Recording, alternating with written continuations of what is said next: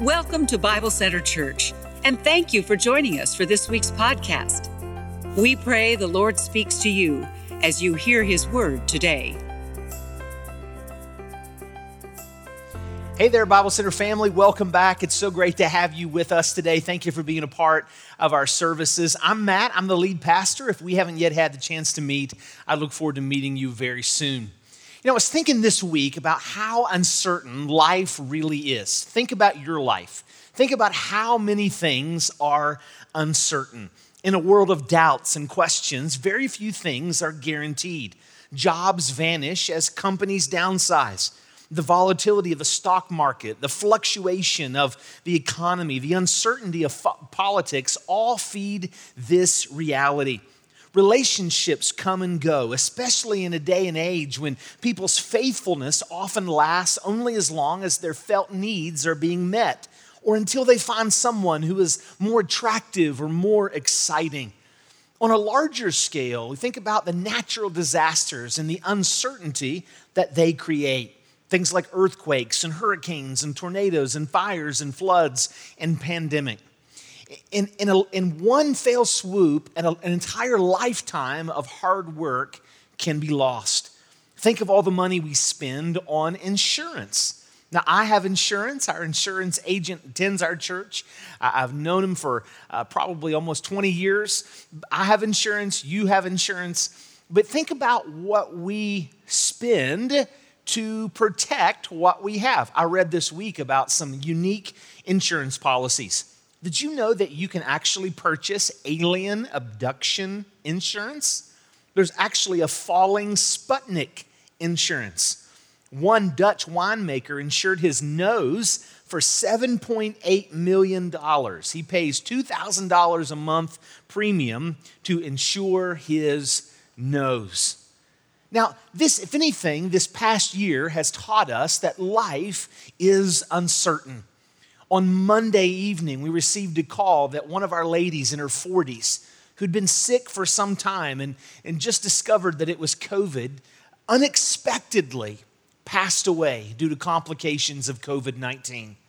It's one of those calls that you never want to get as a pastor when you think about the people that you love and how they're growing in the faith and how they're moving forward for Jesus. And this wrecks a family. Probably more than ever, I'm aware that life is uncertain. Thankfully, God's word tells us that assurance of salvation is possible. That if all the things that are uncertain, we can be certain about our salvation. And so today we're continuing our 7-part series entitled, Are You Certain? I want you to know that you know that you know you are born again. I think about 1 John 5:13, one of the theme verses of this entire book. I write these things to you who believe in the name of the Son of God, that you may know you have eternal life. I believe this series is important for a lot of reasons. I'm convinced that this series that we're in is important for you. If you're not yet a follower of Jesus, I pray that you become a follower of Jesus today.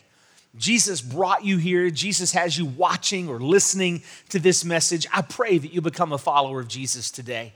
If you're a Christian who lacks assurance or confidence, I pray that God uses this message to give you great assurance and great confidence in your faith.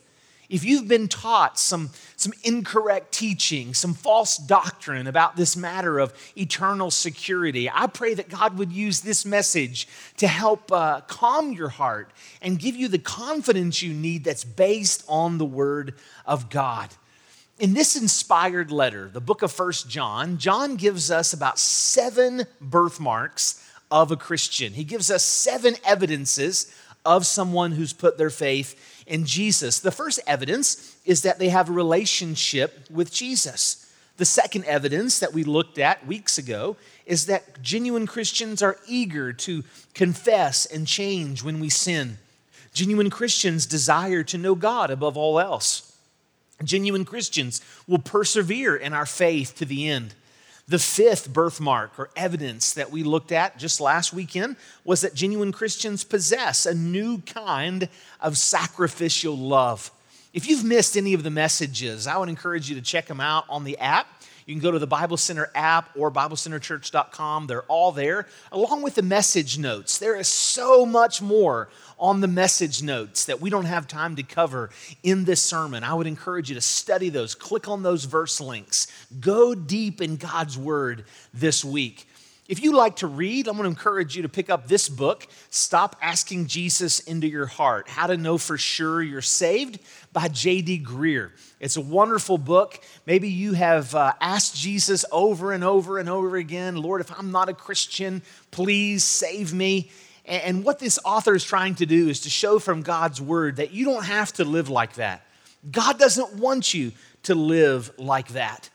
But we're going to look today at the sixth piece of evidence, and that is, this message is entitled Certain Trust. We're going to see how that genuine believers have this new gift of faith. We have a certain trust for the Lord that marks us the moment we become Jesus followers. Today's message is very easy to follow. I'm going to give you one thing to know and three things to do. One thing to know and three things to do. Let's go ahead and jump in. Here's the big idea. The big idea is this: we can be sure of our salvation if we're still trusting Jesus. We can be sure of our salvation if we're still trusting Jesus. There's a number of ways to say this. We can be sure of our salvation if we trusted Jesus yesterday and we still trust Him today. Assurance of salvation comes not from the fact that we trusted Jesus in the past, but that we're trusting Jesus in the present. The proof of salvation comes not from a prayer in the past, but from the posture of faith in the present. We can have assurance of salvation if we're trusting Jesus for salvation, transformation, and restoration. And so again, the big idea, we can be sure of our salvation if we're still trusting Jesus. That really sums up the verses we're going to look at today. Let's go ahead and dive into 1 John chapter 5, verses 1 through 13. Everyone who believes that Jesus is the Christ is born of God, and everyone who loves the Father loves his child as well. Here in verse 1 of chapter 5, John begins to review all that we've learned so far in this little epistle of 1 John. So far, what we've covered from chapter 1 through chapter 4, John's going to summarize it here in the first few verses of chapter 5. Here we see that true, authentic, genuine Christians believe rightly about Jesus. They know that He's the Messiah, the Son of God, the ancient promised one, God in the flesh. He's the Son of God, the King of kings, the Lord of lords. He's the second person of the Trinity who came to earth to die and rise again to accomplish salvation for sinners. If you're taking notes, here's a really important point to grasp. Christians are not Christian just because we believe in something. Christians are not Christians just because we believe in something, but Christians are Christians because we believe Jesus is Lord. Because we believe the message of 1 John 5:1, we believe that Jesus Christ is born of God. Other places that Jesus is Lord, we have assurance of our salvation. Now, the last part of verse 1 reminds us of what we learned last weekend, and that is that genuine Christians not only love the Father, but we love the Father's children. We love the people of God. On a grander scale, God has given us love for the world, love for humanity. Verse 2. This is how we know that we love the children of God, by loving God and carrying out His commands. Genuine faith produces love, which results in obedience. The present tense verb indicates that our love and obedience are to be continuous. Though they aren't our perfection, they are our direction. Love and obedience for the Christian, they're not our perfection, but they are our direction. In other words, we don't have them mastered yet, but we do desire to grow in love and obedience if we're saved. We can know that we are God's children when all the marks are working together. So in other words, mere love or human affection, friendship, and philanthropy alone are not enough for assurance of salvation. For John, loving others cannot be separated from the other aspects of the family relationship. We can't pull out love and separate it from the other birthmarks that we've looked at so far in this series. For John, all these things exist together to some measure, or they don't exist at all. He's already said that we cannot claim to be Jesus' disciple without love, but here he's claiming the opposite. He's claiming the converse truth. We cannot point to our love, our human affection, our friendship, our philanthropy, as assurance of our salvation if we're leaving out the other three. And so for John, all these aspects are inseparable to our assurance. One note just to point out here about when it says true believers love God and carry out His commands. We desire to carry out His commands. We know we don't do it perfectly. 1 John chapter 1 reminds us of that. But again, that's our direction, not perfection. But this idea of commands, if you're taking notes, it's important to realize that John is talking about the new covenant commands in the New Testament, the New Testament commands of Jesus. You see, we are living in the new covenant age. We're under a new covenant. We're not under the authority of the Mosaic covenant any longer. And so because of that, we obey. We go to the book of Matthew, the book of Mark, the book of Luke, John. We go right on through the New Testament, and that's where we get our standards or commands for living. Because we're new covenant believers, we appreciate the Old Testament, and there's much of the Old Testament that doesn't include the Mosaic covenant, but we're not under the authority of Moses. There were 613 laws in the Old Covenant. We're not under those laws. We're under the New Covenant. And now many of those laws have been repeated. For instance, when God says don't murder in the Old Covenant, He repeats that in the New Covenant. Jesus takes it up a notch and even says, not only do I not want you to murder, I don't want you to hate. I don't want you to be hateful and bitter. So we obey the New Covenant commands. 1 John 5:3. In fact, this is love for God, to keep His commands, and His commands are not burdensome. The word burdensome here is heavy. John is saying that genuine believers, we want to obey God. If we're tempted to think that love and obedience commanded of Christians is somehow beyond our ability, this verse comes as a welcome source of strength and encouragement. Jesus doesn't want us weighed down with legalism and pointless traditionalism, or even hundreds of laws given to Moses, but not repeated for us in the New Testament. I like what John Piper says. What you desire to do with your whole heart is not burdensome to do. Verse 4, John says, for everyone born of God overcomes the world. This is the victory that has overcome the world, even our faith. Only the one who believes in the truth about Jesus is born of God. Only those who are born of God are overcomers, and only those who believe in Jesus Christ are born of God. If you're a Christian, you are an overcomer. In other words, according to John's epistle, if you're a follower of Jesus, God is in the process of transforming you so that you can say no to the lusts of the flesh, the lust of the eyes, and the pride of life. God is forming you to obey, but more than obey, to love God and to love others. Something interesting is about this word overcomes or overcome, or even the word victory. Those words are all from the same Greek word that we get our word Nike. And so John loves this word. It was one of his favorites. In the New Testament, John uses this Greek word, Nike, 24 times. Now, Nike had nothing to do with shoes in John's day, per se, but Nike had to do with the goddess of victory. And John here is being a good missionary. He's using a concept from the culture that he can use to teach some greater truth. And so the Lord is reminding us that Jesus was victorious over Satan. Therefore, we as believers can be victorious over Satan through Christ. One day we'll be victorious over death. will be victorious over defeat. You say, Matt, how do we do that? How is this possible? Let's look back at verse 4. The way that we have victory, the way we overcome the world is through our faith. We are overcomers through ongoing faith in Christ, and the fact that we have ongoing faith in Christ is the way we can have assurance of salvation. I love the words of the song. A mighty fortress is our God, a bulwark never failing, a helper he amidst the flood of mortal ills prevailing. For still our ancient foe does seek to work us woe. His craft and power are great and armed with cruel hate.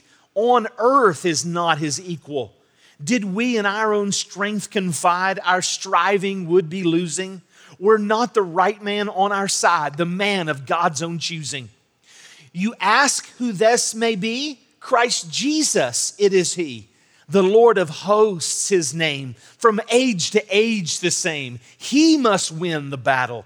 And though this world with devils filled should threaten to undo us, we will not fear, for God has willed his truth to triumph through us. The prince of darkness grim, we tremble not for him. His rage we can endure, for lo, his doom is sure. One little word will fail him.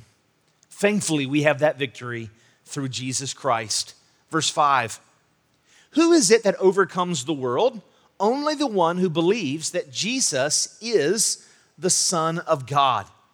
So here he's saying that faith in Christ is absolutely essential to the gospel.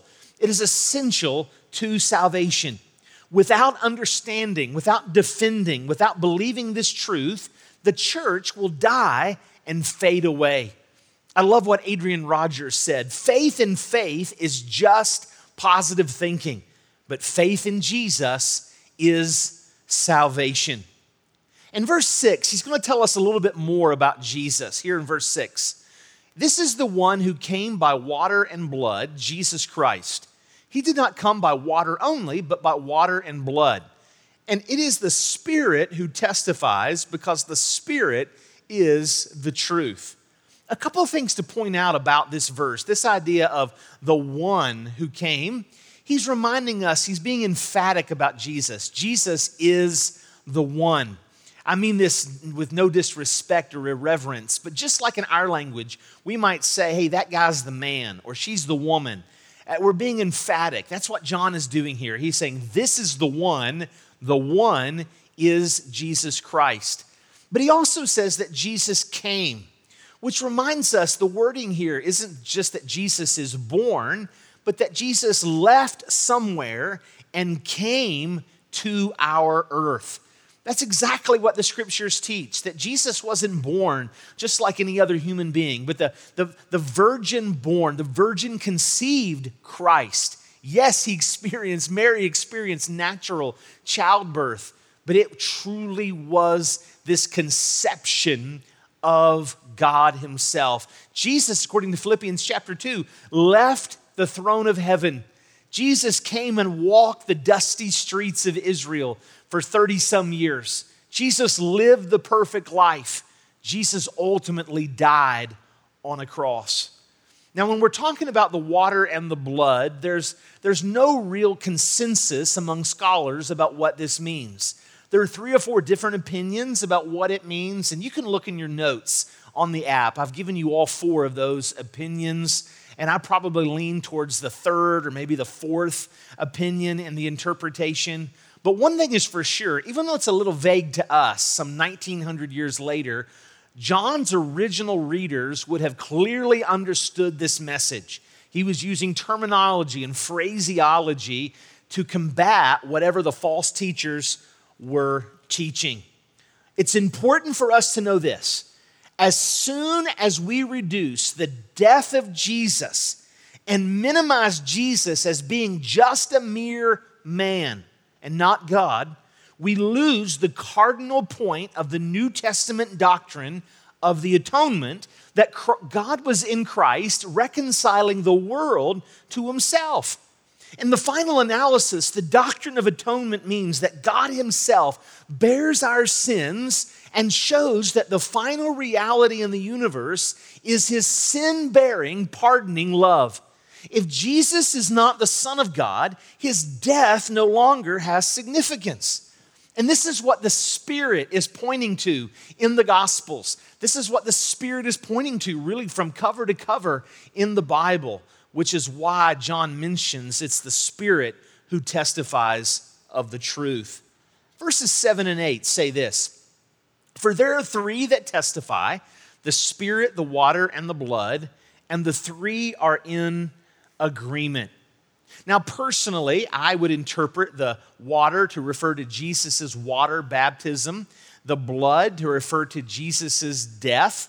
Essentially, the way I understand this passage is he is saying that Jesus is the Christ before his baptism, and Jesus is the Christ after his death, which wasn't what the false teachers were teaching. But he says these three, including the Spirit, are in agreement. Now, why would John make this point? It just seems a little odd to us. And the reason he does that is because in Roman law, Greco-Roman law, and Jewish law, the threefold witness was considered to be ironclad. If you had a threefold witness, if you had three witnesses to anything, that was going to be a case that was hard to beat. Verse 9, he says this: "We accept human testimony, but God's testimony is greater because it is the testimony of God which he has given about his Son." Verse 10 goes on to say, "Whoever believes in the Son of God accepts this testimony. Whoever does not believe God has made him out to be a liar because they have not believed the testimony God has given about his Son." In other words, the overarching tone of a genuine Jesus follower is one of faith. Faith characterizes true believers. The Spirit of God applies the Word of God to the child of God so we can know the character of God. Those who reject the witness of Jesus, the Bible, and the church, those who reject the prompting of the Spirit, are essentially making God out to be a liar. They're rejecting the truth.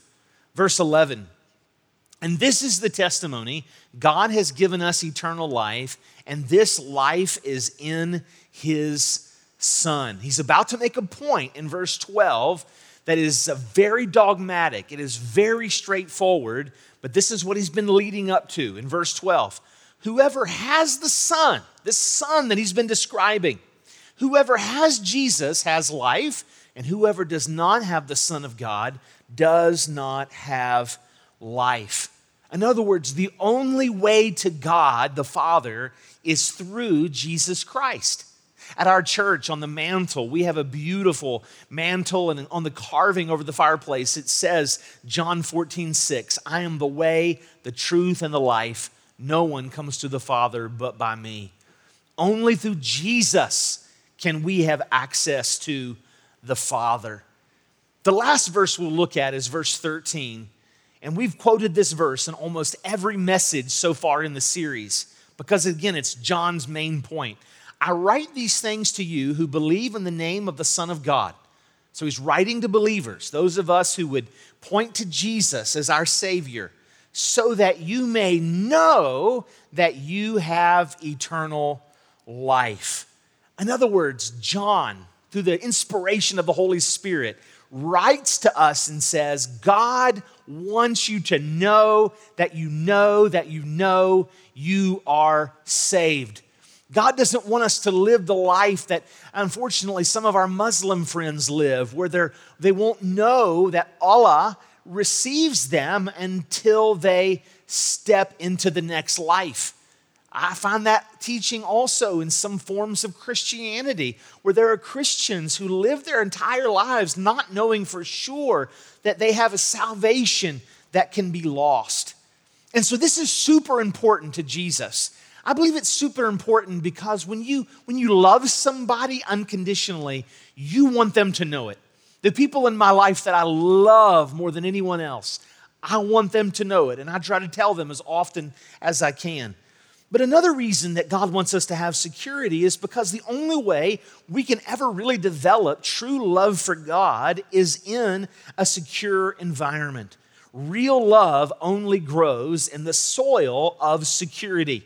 When you make someone behave by threatening them, you might coerce their behavior, but you don't captivate their heart. Now, Sarah and I have 3 children, 3 beautiful children. We have Katie, Riley, and Caden. Katie's 18, heading off to Marshall University this fall. We've got Riley, who's a freshman, about to be a sophomore. And then we have Caden, who's 9, my little golf buddy. So our 3 children, even though the 2 older ones are hardly children anymore, I love coming home from a trip, maybe bringing them a present, bringing them a gift, especially when they were little, but I'll do it as long as they're still in the house. What if I was about to go on a business trip and I told my 3 children, I'm not sure if I'll be back or not. I might be back, but I might not. I might bring you a gift, but I might not. I don't know. I'm not even sure if you're my family. Where is my family? What is truth? And what if I left them with the uncertainty that I may or may not be back? Or what if I told them this? You better behave. You better be good while I'm gone, or I might not come back.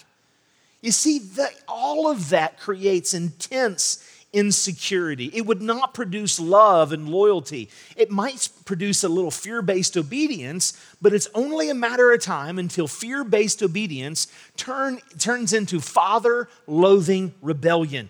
If I don't want my own children feeling like orphans, would God, who is the best father of all, want his kids fearing that they might be orphans? You see, the gospel creates security. The gospel creates assurance, which brings us back to our big idea, the whole big idea of this message. We can be sure of our salvation if we're still trusting Jesus. John is saying you don't have to look back 10 years ago, 20 years ago, and wonder, did I pray the right words? Did I have enough emotion when I came to Jesus? Did I have the right feeling? Did I get zapped from heaven? Did I walk the aisle at the right time? Did I do whatever tradition your church does? God doesn't want you pondering, spending your life wondering if you did enough. Instead, God wants you spending your life continually trusting in Jesus. That's how you can have assurance. When somebody tells me, hey, I'm really struggling with assurance, my first question to them is not, tell me about what happened in the past when you made a decision for Jesus. As real and as accurate as that may be. My first question is, in whom are you trusting for your salvation right now? That's what really matters. Because you see, our emotions, even our experiences can play tricks on us. I think I was saved as a child. I remember with my mom bowing and asking Jesus to be the Lord of my life. I remember that moment. I was little. But when I was 10, I went off to church camp. And for the first time, the speaker made the gospel just come alive in such a way as my mind is waking up to abstract thoughts as a 10 or 11-year-old boy. And I remembered really wondering if I'm not a genuine believer, I want to be a genuine believer now. And so I would often say that I got assurance of my salvation at age 10 or 11. But as I got older, I had more and more of those experiences. I didn't tell anybody, but I often doubted my salvation. If there's an award in the Guinness Book of World Records for asking Jesus into my heart, for asking Jesus to save me, I would win that award. I'd win first place because it seemed like almost daily, definitely weekly, Lord, if I'm not saved, please make me a Christian. Because I didn't have this idea of assurance, it was based on the promises of God, whereas I was looking at my experiences. Here's what I'd like you to do. There's 3 things I want to encourage you to do. Number 1, let me encourage you, trust Jesus to save you today. Trust Jesus to save you today. You see, Jesus came not only to live the perfect life and die the death that you and I could never pay, But Jesus came also to rise again from the grave. He ascended back into heaven, and he still says today, whoever comes to me, I will in no wise cast out. It was just a week or two ago, we had a gentleman here in our services who is a veteran, and a Vietnam veteran. And this gentleman, after the service, approached me about putting his faith in Jesus Christ and being baptized. And last Sunday, we baptized him in a swimming pool. It was a beautiful, beautiful moment that we got on camera and film for our church to see soon, and hopefully for you to see soon, along with so many others who were baptized. You see, he wanted to go public with his faith. His faith was not in his baptism. His faith was in Jesus. And he wanted to declare it to everybody he could find. I want to encourage you, if you've not yet put your faith in Christ, trust Jesus to save you. But secondly, if you are a believer, trust Jesus to transform you. Trust him to save you today if you're not saved, but trust him to transform you every single day. I'll ask you a question, only really you can answer. Has the pandemic taught you anything about yourself that has surprised you? Has the pandemic shown you anything about your heart that surprises you? Boy, it sure has me. Today in our discipleship group, our men, we sat around and we shared, after being together for almost a year, we shared about some things that the pandemic had brought out in our hearts. It's not the pandemic's fault, but it was that we had this sin, these attitudes in our own hearts, and these unbiblical ways of thinking that through the pressure and the melting pot of the pandemic, it brought it out. And so I was reminded today that I still need Jesus by faith to transform me every single day.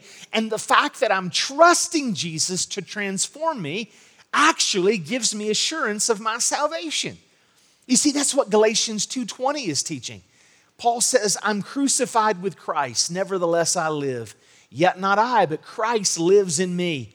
And the life which I now live in the flesh, in other words, in this humanity, Paul says, I live by faith in the Son of God who loved me and gave himself for me. What are you wrestling with? What are you struggling with? What habit are you trying to overcome? What hang up? What hurt can you not get past? I want to ask you this question. If Jesus can save you from hell, what is there that he cannot save you from?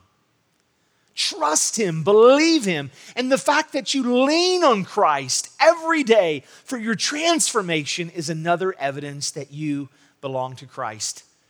And then lastly, let me encourage you, trust Jesus to restore you on that great day. Trust him to save you today if you're not a believer.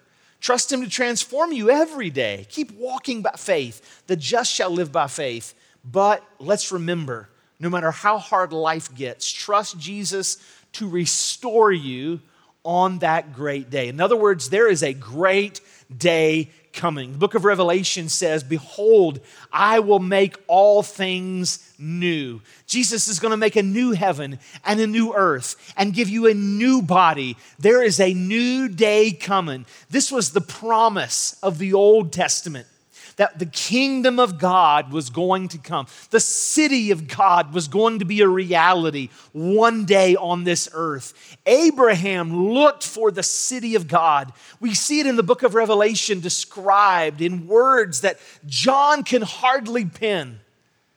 And so I would ask you, when the day is hard, when the nights are long, remember to trust Jesus that one day he is going to make all things right. You're grieving, it's only for a season. Your loss isn't forever. Your pain one day will be obliterated. I love the words of the song. I can only imagine what it will be like when I walk by your side. I can only imagine what my eyes would see when your face is before me. Surrounded by your glory, what will my heart feel? Will I dance for you, Jesus, or in all of you be still? Will I stand in your presence, or to my knees will I fall? Will I sing hallelujah? Will I be able to speak at all? When the day comes and I find myself standing in the sun, I can only imagine when all I will do is forever worship you. I can only imagine. Trust Jesus to save you today. If you're a believer, trust Jesus to transform you every day. And trust Jesus to restore you on that great day. You say, Matt, why? Why is it so important that I continually trust Jesus? Because that's what our whole message has, the message of 1 John has been about assurance. We have assurance because we continue to believe. We can be sure of our salvation if we're still trusting Jesus. For more information, visit us at BibleCenterChurch.com or check us out on social media. You can also join us in person for services on Thursday at 7 p.m. or Sundays at 9 and 11 a.m.